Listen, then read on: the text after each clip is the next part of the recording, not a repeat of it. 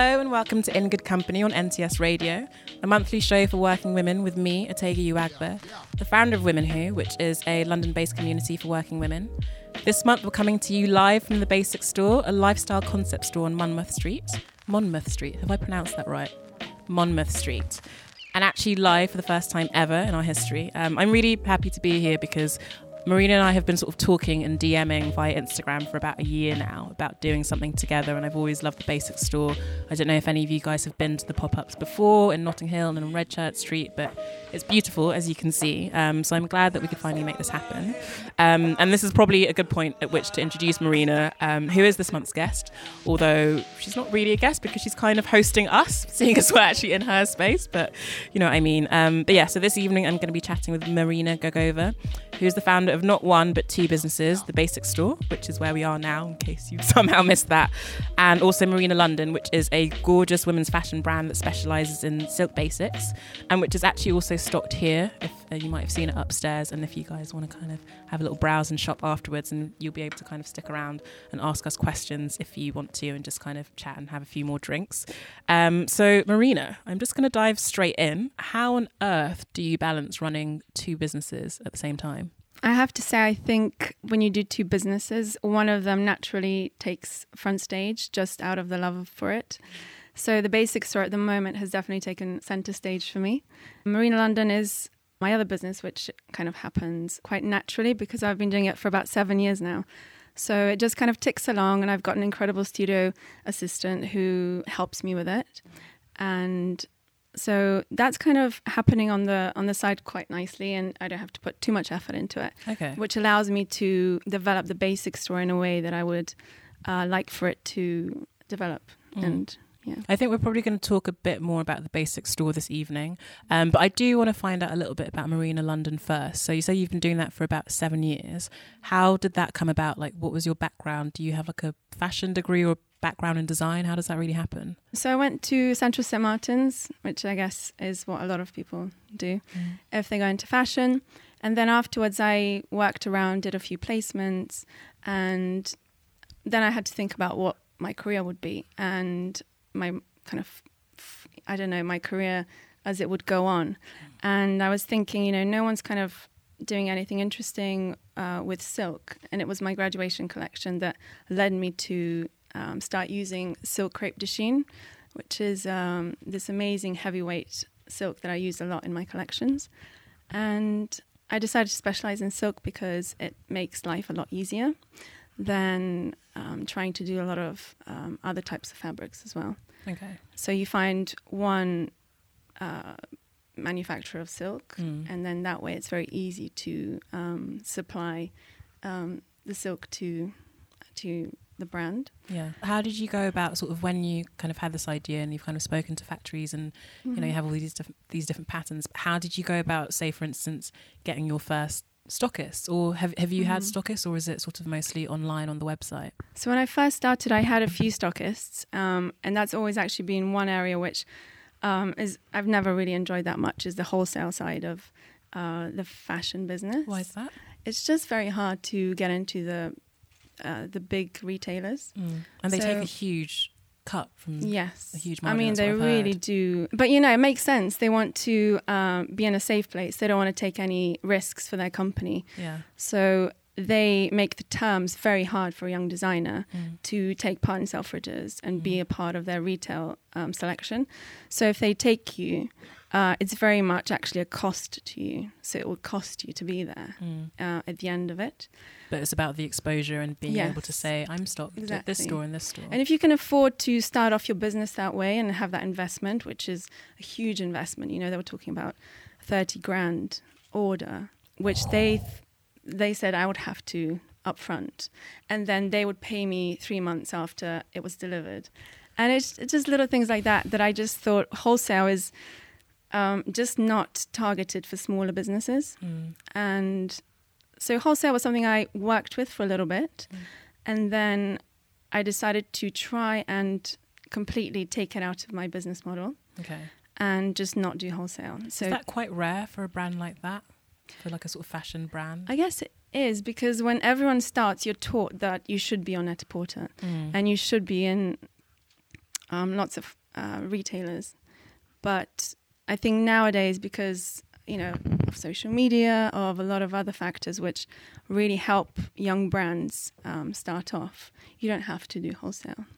So that's something I decided not to continue with. So at that point, you then kind of, I guess, retreated from that and were just selling it direct to consumer through your own website. Yeah, and this was about 4 years down the line. So by that time, we had a good client base following. We use Instagram quite a lot, and people started to trust in shopping with smaller retailers like myself. So, something like 7 years ago, you wouldn't go online and feel very comfortable about ordering with a small brand because you'd think, true. Is my product going to arrive? Is this website legitimate? Does this brand really exist in a way? So now everyone, when they put an order through us, they know it's going to arrive in 2-3 days. Yeah, and it feels like you're discovering something new. I think that's kind of why I like shopping with independent, smaller brands. It feels like I'm not just going into sort of the big department store and buying all the same stuff that everybody else has. I feel like I'm quite unique. I'm like, oh, I've discovered Marina London through Instagram, and I'm the only one that knows about it apart from all your thousands of other followers. But it feels much more like you're making a choice that kind of speaks to your own taste as opposed to just going along with what the department stores say you should be buying. Absolutely. And I think the point that you made about discovery is a really important one for now, because Instagram is about discovery still. And whenever you discover something, you feel like it's really special and you want to commit to it, and there's a story. And now there's, people love the big question of why. Why did you start your brand? Why did you do this store? And so there has to be substance. You can't just kind of start it on a whim. You need to have had a reason, and usually, good ideas are born out of a necessity. Yeah, so actually that brings us very nicely onto the idea for the Basics store. Why did you decide to set it up? And when was it? It was 5 years ago now? 4. 4 years ago. Yeah, 4 years. So what was the idea behind that? So I started it because I actually wanted to do a pop-up by myself. And then I just started looking for spaces, and the rent wasn't huge. And the way to solve it was to invite a few of my friends, and we can share the rent, and then start selling together. Okay. So that's why I set it up, was out of a need and a want to kind of reach my audience, which was online, and so to create have a pop-up space for Marina London. Yeah. Okay. But also, if you have a pop-up with just silks, it's very boring. Whereas if you bring your other friends or acquaintances or people you've met that do great product, and you create a space like this, it becomes something a lot more exciting. Well, I feel like the element of discovery becomes really important, because I think that's why a space like this works so well. To be honest, I think I've heard of maybe a quarter of the brands that you have in here before I walked in. But then every time I've come in here, I've been like, oh, actually, here's another brand like Jessie Harris Jewelry or Lombard, all these different brands. And I go out and then I follow them on Instagram. So it kind of works well of this kind of cross-pollination of brands and followers. So maybe I'm coming in here for Marina London, but I walk out with a pair of Anna Walker, that kind of thing. So I think it's kind of like a real life sort of Instagram in a way. It is exactly it. I mean, it sounds strange, but I think that's how I found a lot of the brands, is through, when I say curating, I'm actually going on Instagram, just going into a hole and looking for brands that are doing great things but don't have a physical retail platform. Yeah. And then inviting them to come along and join this space. And it's a community project. It doesn't really make money at all at the end of the day, because we just share the rent. Yeah. Everyone pays rent. And then any money that anyone makes is their own money. Okay. I don't take commission. Okay. Everything goes towards the rent. That's pretty bold. That's different from the model that I would have expected. Yeah, it's not something that someone's going to invest in yet. Yeah, I've had a lot interest from someone that wants to invest, but they said, right now this is a charity kind of community project, and that's the way it started. So, and because obviously you've done these pop-ups now for 4 years consecutively, is the aim or the kind of end goal for the Basics store for it to be a permanent space, or do you like kind of having this seasonal pop-up vibe to it? I always say that my goal is never to have a permanent space. Oh, really? No, it's I think the main reason behind it is that it would just, I'd find it boring being in the same place, and also just in terms of commitment to the space. You have to be here the whole time. It's like a really good family restaurant. You have to, you know, the owner has to be there. He has to greet everyone. You have to put love into it. You can't just, you know, build it up and then leave the place. You have to be here. It's a real passion project. And I think if I owned a permanent space, I would just never take holiday. Yeah, that's true. And plus I love moving around. Yeah, I was about to say, is that an aspect of it that you like? Because you've done, what were the areas that you've done the basic store in now? So we did 3 in Shoreditch, 1 in Notting Hill, and then this is our 5th one here. Okay. And I always wanted to do a central London one. Yeah, and I suppose each time you're kind of picking up a different kind of clientele. It's like the East London crowd, the West London crowd, and now this is like central London, like maybe more touristy and like office workers and that kind of thing. So from a strategic point of view, it also makes sense because you then take that following with you. Yes. Yeah, that's really interesting. It's really interesting the way you know, for example, in East London, the kind of person would come in, you gather that information and those people, and you understand what they're looking for, and then you come here and it's very much the person that works in the centre of London. You have a lot of tourists. It just feeds so much data into my head about retail in general. And it's something that I never realised how important it is until you're actually in the shop. How important what is? Just the awareness of customers and what they're looking for in the different areas of London. Yeah, that's true actually, because you must really see like just a marked difference each time. I mean, Notting Hill, for example, is families. Yeah. Hardly any tourists and less footfall. Shopping habits are different. And does that change what you buy in stock for each year? Or is it, that must be quite hard to anticipate. Maybe you kind of realise that like halfway through, and then it's like, okay, we need to change this, you know, what we're stocking slightly. I mean, I tend to select the designers and then we work together on creating a curation, let's say, of their things. But every time we open the store, I don't change the curation accordingly to the area. We tend to react to the way people are shopping as we go on. Got it. Yeah. And in terms of running, because this is something I'm really intrigued by, like running a physical kind of bricks, because you were sort of doing retail before because you had Marina London, which is a fashion brand that is retail, but then you moved into doing like a physical bricks and mortar like retail store. How did you learn about that? Because from what I know from other people who've done it, it's pretty complicated. So what was your kind of background? Like what was the kind of, how did you learn the business side of setting up a place like this? Yeah, it was very trial and error. Okay. I think the very first place we opened, which was on Redchurch Street, was a 250 square foot space, which was very small. What's the square footage of this space? So this is 7 times bigger. Oh, wow. Okay, cool. Yeah. Wow. It's much bigger. I mean, the first one was very small. Okay. We had just 7 brands and very small selection. And it was very much, it wasn't set up in a way where the basic store was supposed to become anything. It was just a means of us putting our things in there, but it had to have a name. So I was just thinking, what could the name be? And it's a really good name. Yeah. It's like, well, it's not like one of those names you just kind of pluck out of thin air and then you kind of have to like get rid of after a while. Like it really works. Weirdly, it came quite quickly. I mean, it's a very easy name, obviously. And funnily enough, you know, the whole Kate Moss incident where she was on a plane and then she called someone a basic something.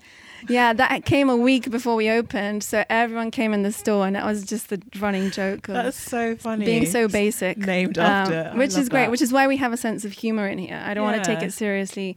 We have swear words everywhere. Yes, I've seen. The older customers come in, and they kind of just. Would that work in Notting Hill, do you think?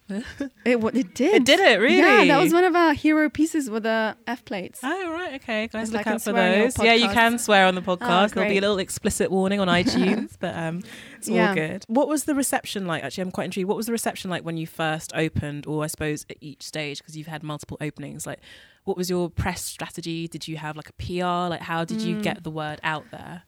To be honest, actually, the PR is probably my least strong side of the whole business. You've had really good coverage, though. So. I think it's just I rely on social media a lot. Okay. I haven't had any PR for it. I haven't had anyone help with the PR, which is actually my downfall. Okay. Because if I did, I think it could be, it could be even better than we could have a bigger following, more people coming. It could be in Time Out, but.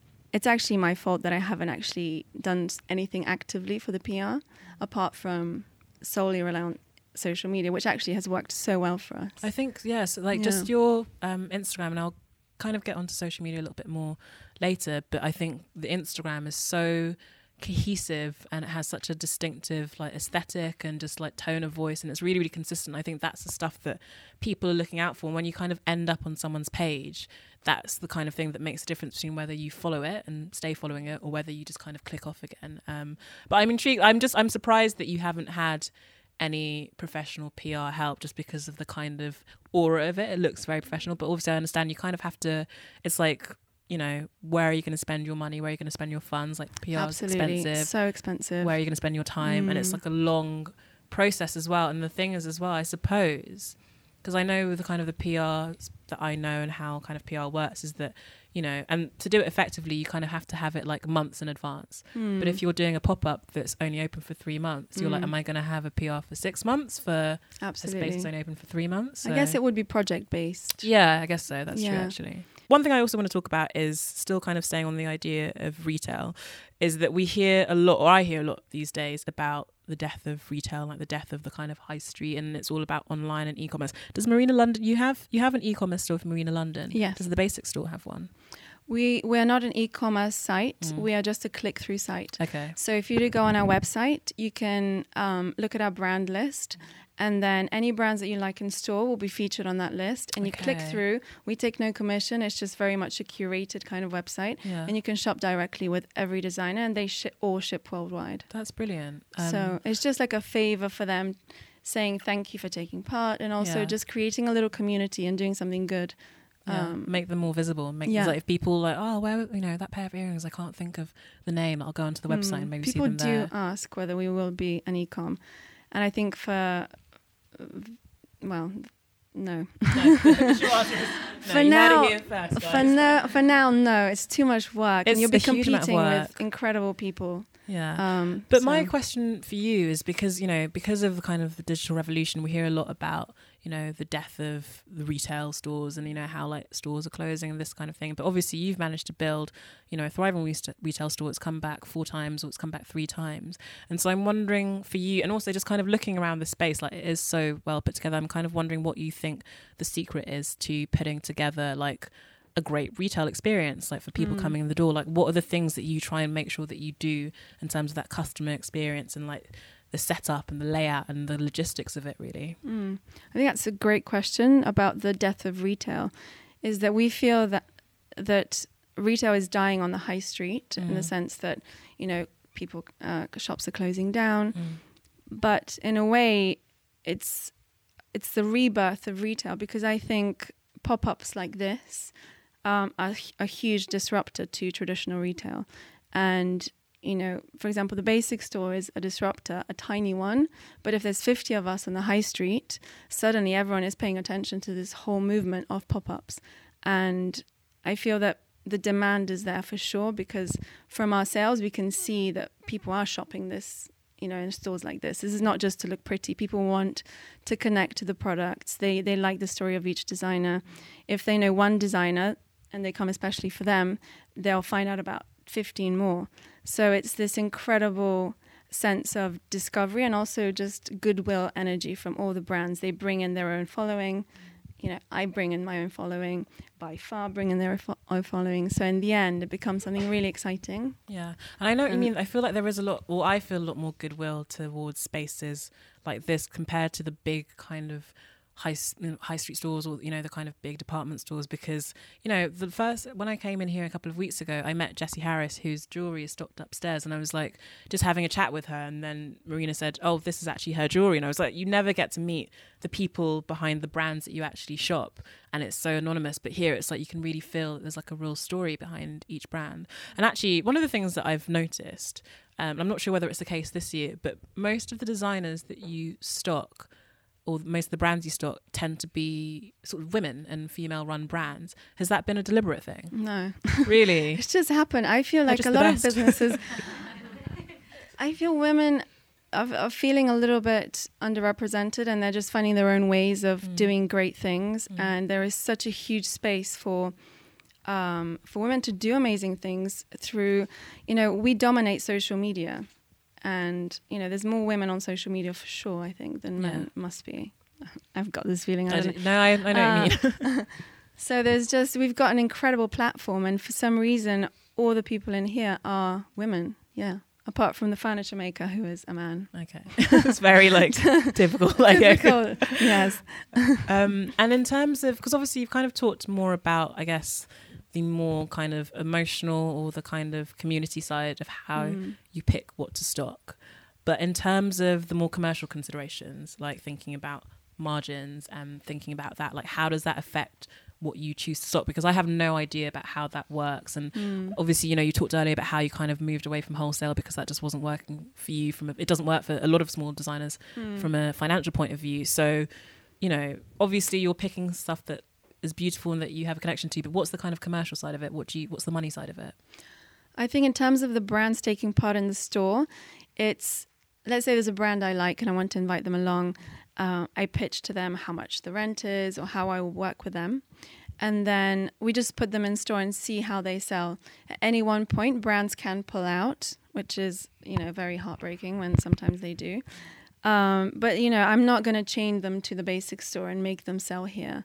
If they're not happy with their sales, they're more than welcome to stop. And some brands naturally make more sales than others. It's just the way it works. It tends to be the brands that have a bigger following.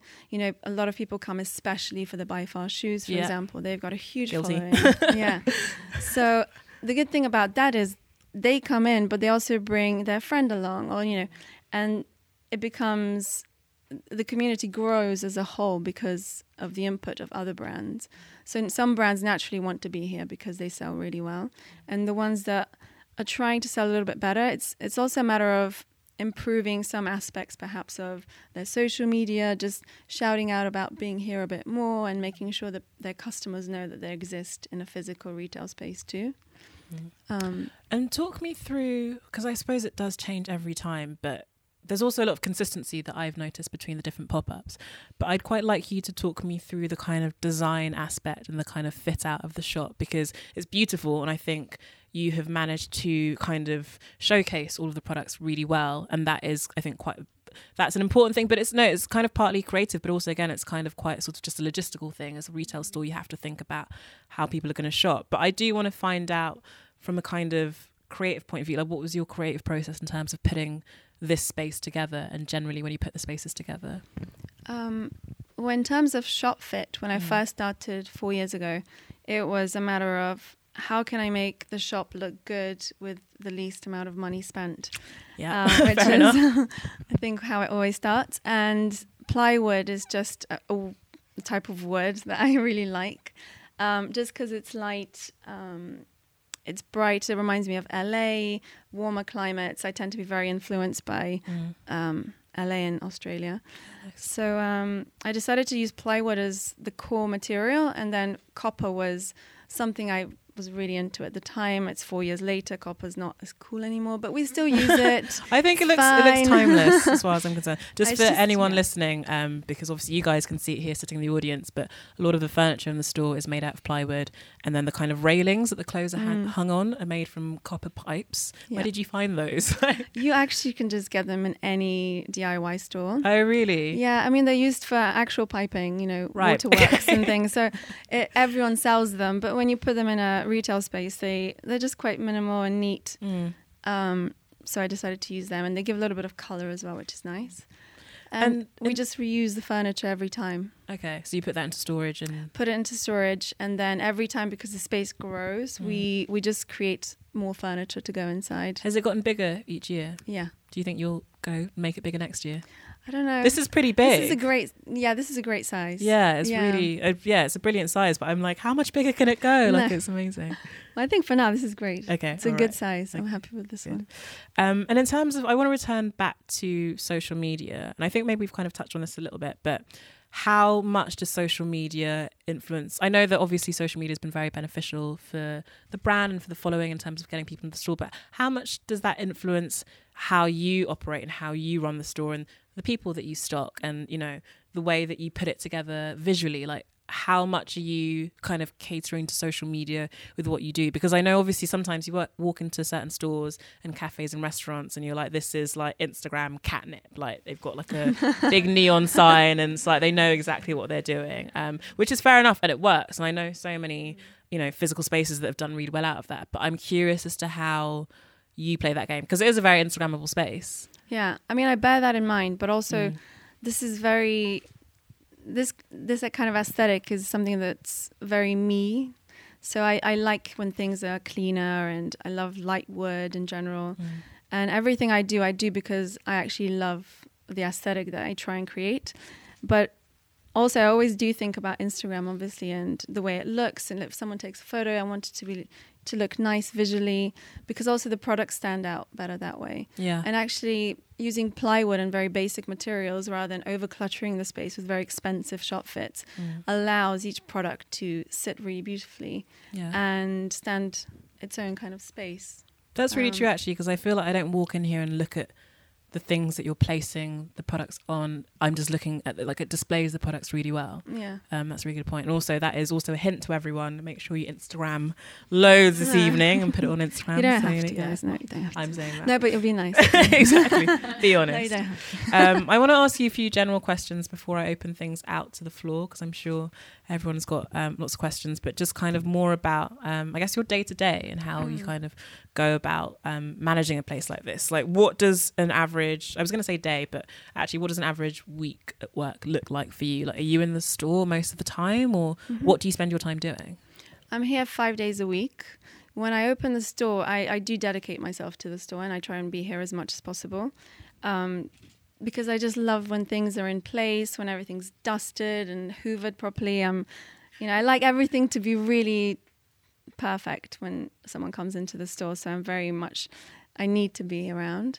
And then the great thing is, like you said, we have designers that come in to work in the store. So that's our staffing is actually done by people that design. So we tend to have a little rota. So they come in. So every day you have a different designer in store, and you can talk to them, see how they're doing, if they've got anything coming in. And because this is a 3-month pop-up this time, which is the longest one we've ever done, we're getting new drops. So it's more exciting when there's things coming in consistently throughout the time period. Last time we were just open for 3 weeks. Really? Yeah, very quick one. And Last we had year? no updates. Yeah. Wow, that is short. Yeah. That is short. I thought it felt like longer, but actually maybe that's anyway. And what is, I mean, I'm sure there must be many, but I'm curious as to what is the most challenging aspect of what you do and of running this space. I guess the most challenging is trying to do all the admin amidst obviously being in store and being actively trying to sell to customers. So just finding time to do all the admin that is to do with the basic store, because we still don't have a point of sale system, so a POS system, which is actually something that when a customer buys something, usually the point of sale system, you just click on the product and that goes into the system and it's logged, and then it would give you the list of all the sales that you've done. Okay. Whereas at the moment we're doing it very 1970s and we're doing it all on paper. So all the receipts are paper. So every single receipt that goes through, I have to then input into Excel. Oh, wow. That sounds like a lot of admin. And then calculate how much every person gets paid. So it just takes a long time. Yeah. So I think that's the most challenging thing. But a point of sale system is a bit of an investment. So really? Okay. I haven't done that yet. It's a cost thing. I can imagine. Because also, it's like, like a big store, like a Top Shop. They can just do that. But you need like £1,500 for a point of sale. Oh, wow. And it's just something that... If it's working, it's like you're still making the sales. It's just like a bit more admin time. Yeah, I think... Yeah, maybe one day we'll have to do that, because the hand receipts are not fun. The Excel spreadsheets, oh my God. And what do you think is the most surprising aspect of what you do? Like, what do you think people would be surprised by to learn about running the space? Or like, what were you surprised by when you kind of started this kind of business? I guess, I think my love for retail. Oh, really? Something that just completely came out of nowhere. And I became I'm just so passionate about retail now. Yeah. It's also because it's changing. I find it very exciting to be involved in this. I think maybe because I'm involved, I feel there's like a tidal wave happening. Yeah. But I'm not sure if everyone else thinks that. But yeah, I think that's the most surprising, is the fact that I've fallen in love with retail and what I'm doing, and much more I have to say, than my brand. I think the funny thing is, from the outside, like I think which I love as well, obviously. Yeah, of course, we love Marina London, brand that's named after you. Yeah. But I think from the outside, often people don't realize how creative retail is and how much of it is, you know, I think people kind of think of retail and it's like kind of, they're like shops and it must be all quite logistical, which obviously is, but there's huge element of creativity that goes into making a space like this work. Like it's like, yes, you need to have the back end system set up and you need to be logging your sales, but even just thinking about how you adapt to each new space and what you're stocking, like I think it's one of those areas of kind of the creative industries that tends to get overlooked and people don't often think of it as being creative, but I think it is very. It's also a bit scary, I think, when a lot of people think of retail, it sounds heavy, and it's only through seeing different types of retail, like the basic store. If you go abroad, you go to LA, you see so much of this. And that's when you open your eyes to what is possible within retail, because there's so much opportunity. And I feel like this is just like the start of something really great for not the high street necessarily, but the side streets, because there's so many spaces to be had. Yeah. And people have great ideas, but it's about the commitment to find a community around yourself and create something with meaning that you feel passionate about and bring those people along with you. But also don't just set it up because you feel like you have to do something in retail, but try and solve a problem that really does exist. Yeah, I think that's or that's missing. Yeah, something that's not there. Yeah, I think that's what stands out actually about the basic stores. Like there aren't that many places that are kind of doing this kind of just the similar vibe, the same brands, that kind of thing. Like yes, these brands you might be able to find them in certain places, but also you've managed to curate like a selection that works really well together. And it's like chances are, I know sometimes if you go into a store and it's like you like one of the brands there, but the other 10 brands you just kind of are pretty ambivalent about. But I remember when I came in here the first time, I was like, oh my God, I'm going to be so broke this summer, because it was like, I like all of the brands here. It's like you kind of, if you like one thing in here, then you'll probably like all of it. And I think that is actually quite hard to find in a lot of spaces, and you kind of find yourself kind of sifting through. So another question I have for you actually is around the kind of finance side of things. What is the key kind of finance or money lesson that you've learned over the years with running this space? Because I think with a space like this, you know, there's all sorts of upfront investments. There's a lot, you know, money is like a core concern. So I'm just curious as to like, what have you learned that maybe you might have done differently or you want to tell other people about? I think the one thing which really helps for me personally when I started the project at the very beginning was the fact that I was a designer myself. So I'm aware of the costs, how much money I make as a brand, what my income is, what my outgoings are. So I'm very hyper aware of brands and how much money they have. You know, I'm not expecting brands to have 10 grand in their bank. No one has that. You know, you're running on tightrope. So I think that's the one thing that really helped me money-wise, is understanding that when you ask a brand for a certain amount of money, you have to be sensitive about the amount you ask, and you have to be fair. So I think on the one side, I've been very fair so that this can happen and we can just open it. But on the other hand, in terms of making it into a business, I would have to ask brands for more rent if this was to become a business model. Or, you know, find an investor that upfronts the money and then everyone operates on a sale or return basis, which is, I think, the key to a store like this working really well. Sale or return? So sale or return means that brands bring in their products and basically, let's say you're a brand, you bring 50 pieces. If you sell 20 of them, let's say you make £100, 50% of that comes to the store and 50% of that is yours. Okay. That's sale or return. Okay. And then the rest of the stock you take back. Okay. Yeah. But at the moment, because actually the way you've got it set up at the moment is that everyone pays a portion of the rent, but I guess with other retail stores, sometimes they just have to buy all the stock, and if they don't sell it, then they're stuck with it and they've lost that money. Absolutely. Okay. Which is why a lot of retail is dying. Yeah. It's also because you try and be clever with how you buy stock, but at the end of the day you have stock. Yeah. Whereas when you're working with a brand, a lot of these brands actually have great followings online. They have great presence online. So they hold stock naturally anyway, which they would be more than happy to put somewhere. Yeah, that's true. So in a way, I'm almost like a carrier for their stock. And might as well sell some of it whilst it's instead of putting it in a storage facility, you might as well sell it. So in a way, it's a great thing for the brands to put in their things in here because they can sell. But the other side is that they only get 50% of their sales, whereas actually I didn't really explain that the store operates so half the brands pay fixed rent and the other half work on sell or return. Okay. And what determines which brands do you So it depends on their price points. Okay, got it. If it's anything under 150, that's sell or return.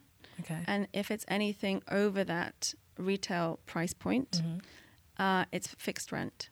And can you explain the logic of that to me? Why it's set up like that? The logic of that is just because at the very beginning, the way the Basic store opened it was just a fixed rent.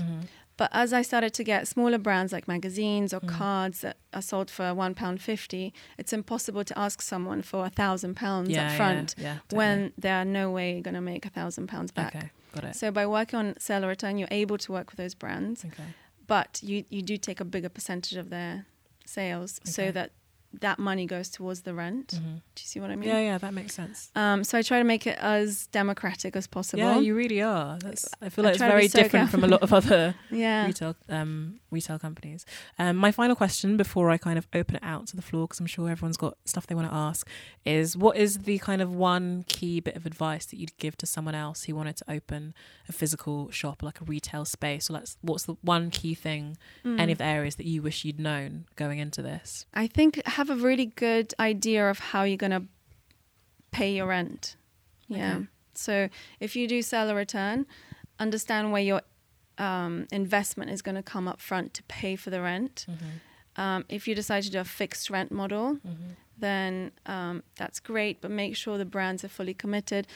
I just think make sure you get your finances in place. And I wish maybe I'd known. To be honest, that's not a very good answer. Because no, it's a brilliant answer. Like, get your money straight. Like, I think that's probably something that a lot of people kind of don't even think about as much, or they kind of assume that it will just work out. But when it's a physical space and the rent in a place like this, I imagine it can't be cheap. That's a lot of money. And you need to think about where that's going to come from. And also, you need to figure out whether you want to go through a company like Appear Here, which is what you've done. Which is how I started. Okay. So I've done 3 stores with them and then 2 directly with the landlords. Okay. This one is directly through the landlords. Okay. Because they didn't have any spaces on Monmouth Street up here. I tend to always work with them because they're a really good company. But this time I just went with Shaftesbury Estate, who operate here. Okay. Is the process much different? It is much different. Okay. It's better. I mean, it's lower than if you would go with Appear Here. Yeah. But I think, let's say you want to open a shop for a week, you have to go through Appear Here because landlords don't want to hear anything about a week. That's why that's how their business model started, is the fact that people couldn't find kind of shorter pop-up spaces, or landlords were also having places maybe sitting empty for like 3 weeks in between tenants, and it's like, well, you can still make money out of that. So. Yeah, but also landlords don't. Let's say you're you want to open a shop. Directly through a landlord, usually it'll be a 5-year lease. Yeah, exactly. So you sign the paper, and that means 5 years you have to be in there. If you can't do it, then you have to declare the whole company bankrupt to exit. Pretty much. It's really hard. Yeah. So Appear Here came in and they solved that problem. But for example, with this space, 3 months was the minimum they would allow me to be here. Okay. They're actually trying to push for 6. Okay. And I just can't do 6. 3 is optimum. I think that's like the best amount of time for a pop-up. Kind of people can kind of be like returning customers, and they kind of tend to get familiar with it, but also it's a length of time that you're happy doing. Yeah. But also just doing it for a week if you're just starting is a really great way of testing the market. If you've got an idea, you want to try it out, open it for a week. That's enough to invite enough people. Make sure you get a lot of hype beforehand. So during that week, you get optimum amount of people coming in, and then make the most of that and see if it works. But also do something that comes really naturally to you, or you feel really good at. If you want to do a really incredible, full rich space with a lot of color and everything, you should do that, because there's so many people that want different things. There's a lot of space for different ideas. Yeah. That's really true. I think that's a good note on which to open things out to the floor. Does anyone have any questions for Marina? I can imagine that setting up your first retail space may have been quite daunting. How did you overcome the fear so that you could actually move forward and do what you wanted to do? To open I guess the fear, I was looking for a retail space for so long that I didn't even have any fear at this point. I knew the brands I was coming in with, how much we all were willing to spend. And so when we found the right space, you just had to make it happen. So you had this idea and you wanted to collaborate with other brands. How did you progress from the idea to having the confidence to pitch to other brands in a manner that made them feel that this was something they too wanted to invest in? Okay, that's a good question. Firstly, I had to start with a name and a brand identity. So if you want to create a space, it's good to not just call it the name of your brand, for example. Try and create a name that's unique to the space and to the brand you're trying to create. And then visually, just make it attractive. Try and create a logo. Do a few great sentences about what you're trying to achieve with your idea. Even just go on to Pinterest and find shops that you think could be similar to what you're going for, and just put it in a presentation pack, even something really basic, and something really simple. And then it's very much about the words and the message, and visually, if you can attract the kind of person you're pitching to, they're very likely to say yes, because people are looking for retail space if they're a brand. Everybody that has a brand is looking to be in retail somehow. So there's just so many brands that want to do things. So if you pitch the right ones, there's no reason why they wouldn't say yes. But yeah, have a really clear vision and a good presentation pack, I think. And then explain to them how, let's say you pick a street, just say, this is how much footfall is usually there. I went there that day. I stood around for 3 hours. This is the kind of person that was going past. Just try and be as active as possible before trying to even get the space. Hang around the area, check it out. That's always so useful. And see whether there is any footfall, because actually I would say location is, I found the most important thing. Because initially when you start something, you might have 1,000 people that you're going to invite, but actually footfall makes the biggest difference. It's just random people coming in. So getting a location right is really key. And that's like the biggest investment, I would say, is get the right location for the type of thing you want to do. Because let's say your brand should be in East London, you put it in Notting Hill, it's no good. So yeah, make sure you're in the right location for the type of project you want. It's super inspiring what you've built here. I would love to hear, what are some of your wildest dreams for what the next 1 to 5 years looks like? That's such a sweet question. And I mean, sweet message. I think with the basics, so there's some things that are kind of brewing that I can't really speak about. Nothing like, I mean, there's nothing, but, it's exciting because it's such a big field that's just opened up for retail, and that's why I want a lot of people to take advantage of doing something in retail. There's so much space for us to do things. This room is full of women, one lad, 2 lads, but we create amazing communities around each other, and it's great to do something really valuable with that. And I think we're doing it anyway. I mean, I think it's happening. But in terms of the basic store, I think I have to say we'll see. Yeah, hopefully something really exciting. Yeah. So you've talked about finances, and I have 2 questions. First one, so is it profitable, the business model you've implemented? And the second one is it sustainable to operate on a pop-up model all the time? Okay, good questions. So financially, the store makes and like I have to say, it makes really good money as a whole, but all the money goes back to the designers. So it's not profitable in the sense that, you know, at the end of the day, the basic store has just got loads of money. It does not. I mean, it makes great money, but all the money does go back to the designers. So it's not profitable in terms. I mean, for example, the last one we had 1,500 left in the bank. But that's partly because of the model that you've chosen, which is that you're not taking as big a cut or any compared to what most other models do. Yeah. So that would change if you change your. I'm not saying that in a bad way, but I'm saying but it's good to make the distinction between it making a lot of money and what is left at the end for you, and that is a decision you've made. Yes. So the reason why I myself do it is because I sell Marina London, which is my brand, and that's how I make money here. And, you know, Marina London does do very well here. So it justifies me being here myself. And I work really hard. I don't pay myself to be physically here. But it doesn't matter because Marina London, you know, pays for me to be here in a way. And that's fine for me. And in terms of going forward, if I did want to make it into a financial model and have actual investors, which I have had interest, I would have to change a lot of things, which could be to the detriment. So if I increase the rent, a lot of brands will say no, just because asking for any more is quite a lot for a lot of brands. So it would have to be a really intelligent way of changing the financial model, which is why I say sale or return, I think, is the only option here. But let's say a brand like by far makes 10 grand in 4 weeks. If they're on sale or return, I would get 5 grand in a month. Whereas when they pay fixed rent, they pay £1,000 a month. So for them, it makes sense to pay the fixed rent. So it's just tricky to keep the balance. Whereas for a card business, 50%, absolutely, they don't even ask any questions.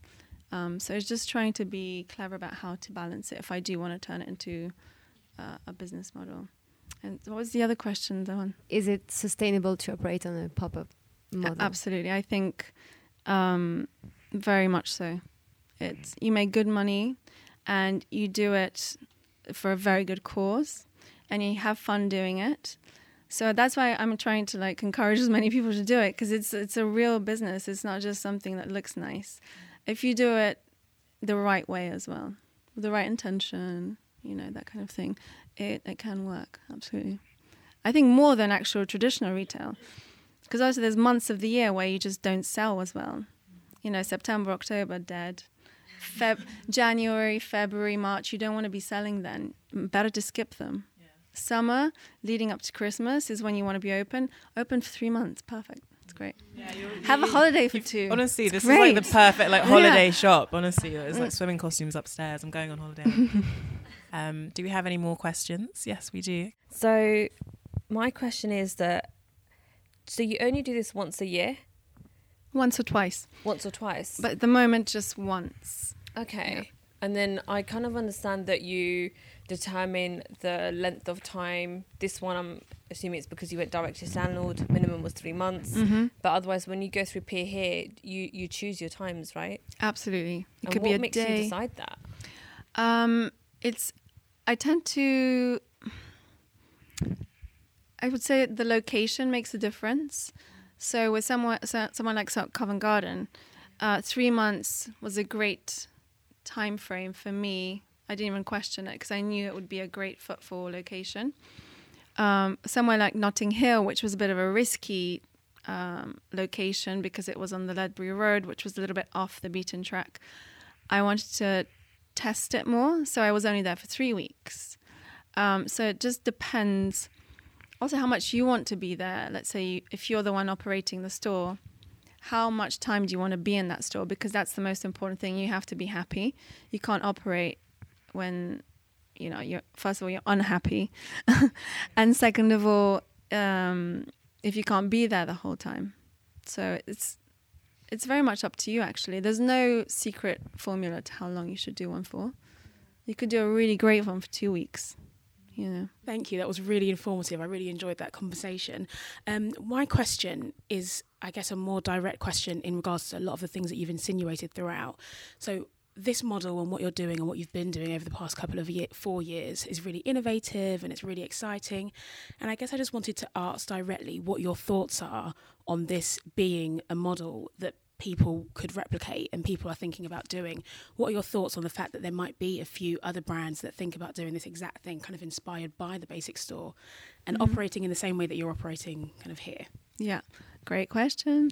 I'm very happy about that, to be honest. I'm not a very protective person. I think the more people that do it, the better the energy and the better the communities we create. So I'm very, very happy for people to do that. I think it's also, on the other hand, though, it's good if you do something to have a point of difference also. Have a slightly different message. Why did you start it? Even in terms of aesthetics. You know, it could be quite similar, but, you know, add your touch to it. Do something different. Perhaps bring designers that, you know, others might not have heard of, but you want to bring light to, because then that will be incredibly special to that store, you know. And there's just so many brands. So many amazing brands out there. So there's plenty of choice.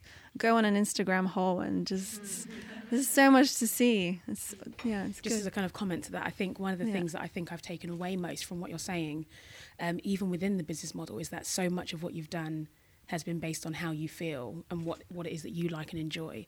So even if someone was to replicate exactly what you've done, it would be to replicate it based on how they feel, because so much of what you've done is just kind of subjective and kind of you winging it potentially, or just kind of working out what you like. And also very reactive. Yeah. Okay, thank you. Oh, thank you. That's very, very sweet. Thanks. I was just wondering, in terms of like, because I think I'd find the whole idea quite risky, but I was wondering, the brands that you get on board that pay the rent, have you sort of broken even before you've even taken the financial risk of setting up the store, like paying the... So do you feel like comfortable, we just need to make some money? Like, you know, it's that scary first. Absolutely. So a lot of the time, Marina London lends the Basic Store some money to start off with, because also when you contact brands to take part, you know, when I find a space, I have to be really quick to react, because these spaces sometimes are not just sitting here for ages. You have to be like, yes, I have to act. And that happens in 3 weeks. So you say to a brand, can I have £1,000 in a week? They're like, okay, but then they won't pay for 2 weeks or something. And that's fine. Well, it would be nice if they paid on time. But on the other hand, you also, and a lot of them are my acquaintances, so I know they will pay. It's good to have some safeguard, but I tend to invest some of what Marina London makes into the Basic Store. As we start to operate, obviously the brands pay their rent, which then would match the rent that is needed to pay the landlords. So eventually, obviously, the Basic Store pays Marina London back. But there is definitely, you do need to consider that safety net of some sort of investment coming either from yourself or from somewhere before all the brands pay their rent. And then the sale or return brands are the rest. They kind of add the buffer for shop fit. If we need to buy loo roll, cleaning products, you know, the guy needs to clean the window at the front. There's a few costs, like Petalon flowers are actually one of our brands, but we sell the bunches, but we hardly sell any. It's actually more of an investment to have them looking pretty. So that's actually a cost to us, Petalon. So there's just a few things that are you just have to be reactive with the way it works. And yeah, the initial investment, you have to just bear that in mind, that some brands won't pay today. They'll pay like a week later. And are the brands paying for, because you obviously have staff as well, so the amount they pay to have their space includes those things, like the staffing of the shop? The staff. And actually, some brands that are based in London tend to come and work. Okay. So for example, like Jessie Harris, she comes in. Rina Sala does really beautiful jewellery. She's been in a lot. And funnily enough, they do find that if they come in, they sell more. It's really strange. I don't know whether it's the energy, but also when people come in and if they interact with the product, they can not attack them. No, I always say don't do that, but just just explain the story, because people love when they come in here. They come for some sort of story. So the staffing with the brands or the designers is actually a really great aspect, which also means we don't pay for staffing. Yeah. I suppose a bit like a cooler trade fair, because I suppose if it was a trade fair, the people. Yeah, would be I want there. brands to treat it like, this is a show space. Yeah. So if they want to invite a bunch of clients, or they want to showcase their things to a wholesaler or I want to come in and just use the space however they like. So it's like, I'm very open to anything happening here. Thank you all so much for your questions, and thank you all so much for coming. And thank you, Marina, for being so honest and open and sharing so much about your story and your experience with us. Like, I feel like I've learnt so much, and I hope you guys have as well. Do please stick around, grab a drink, shop some stuff. We're both going to be around, so do come and kind of say hi and ask us any questions that you haven't had a chance to. For more career inspiration, do please follow Women Who at Women Who on Instagram and Twitter, or head to our website www.womenwho.co/newsletter to sign up for our weekly newsletter, The Roundup. And you can find me at Atega Uagba on Instagram and Twitter. You can find The Basic Store at The Basic Store, and Marina London at Marina London on Instagram. And see you next time. Thank you.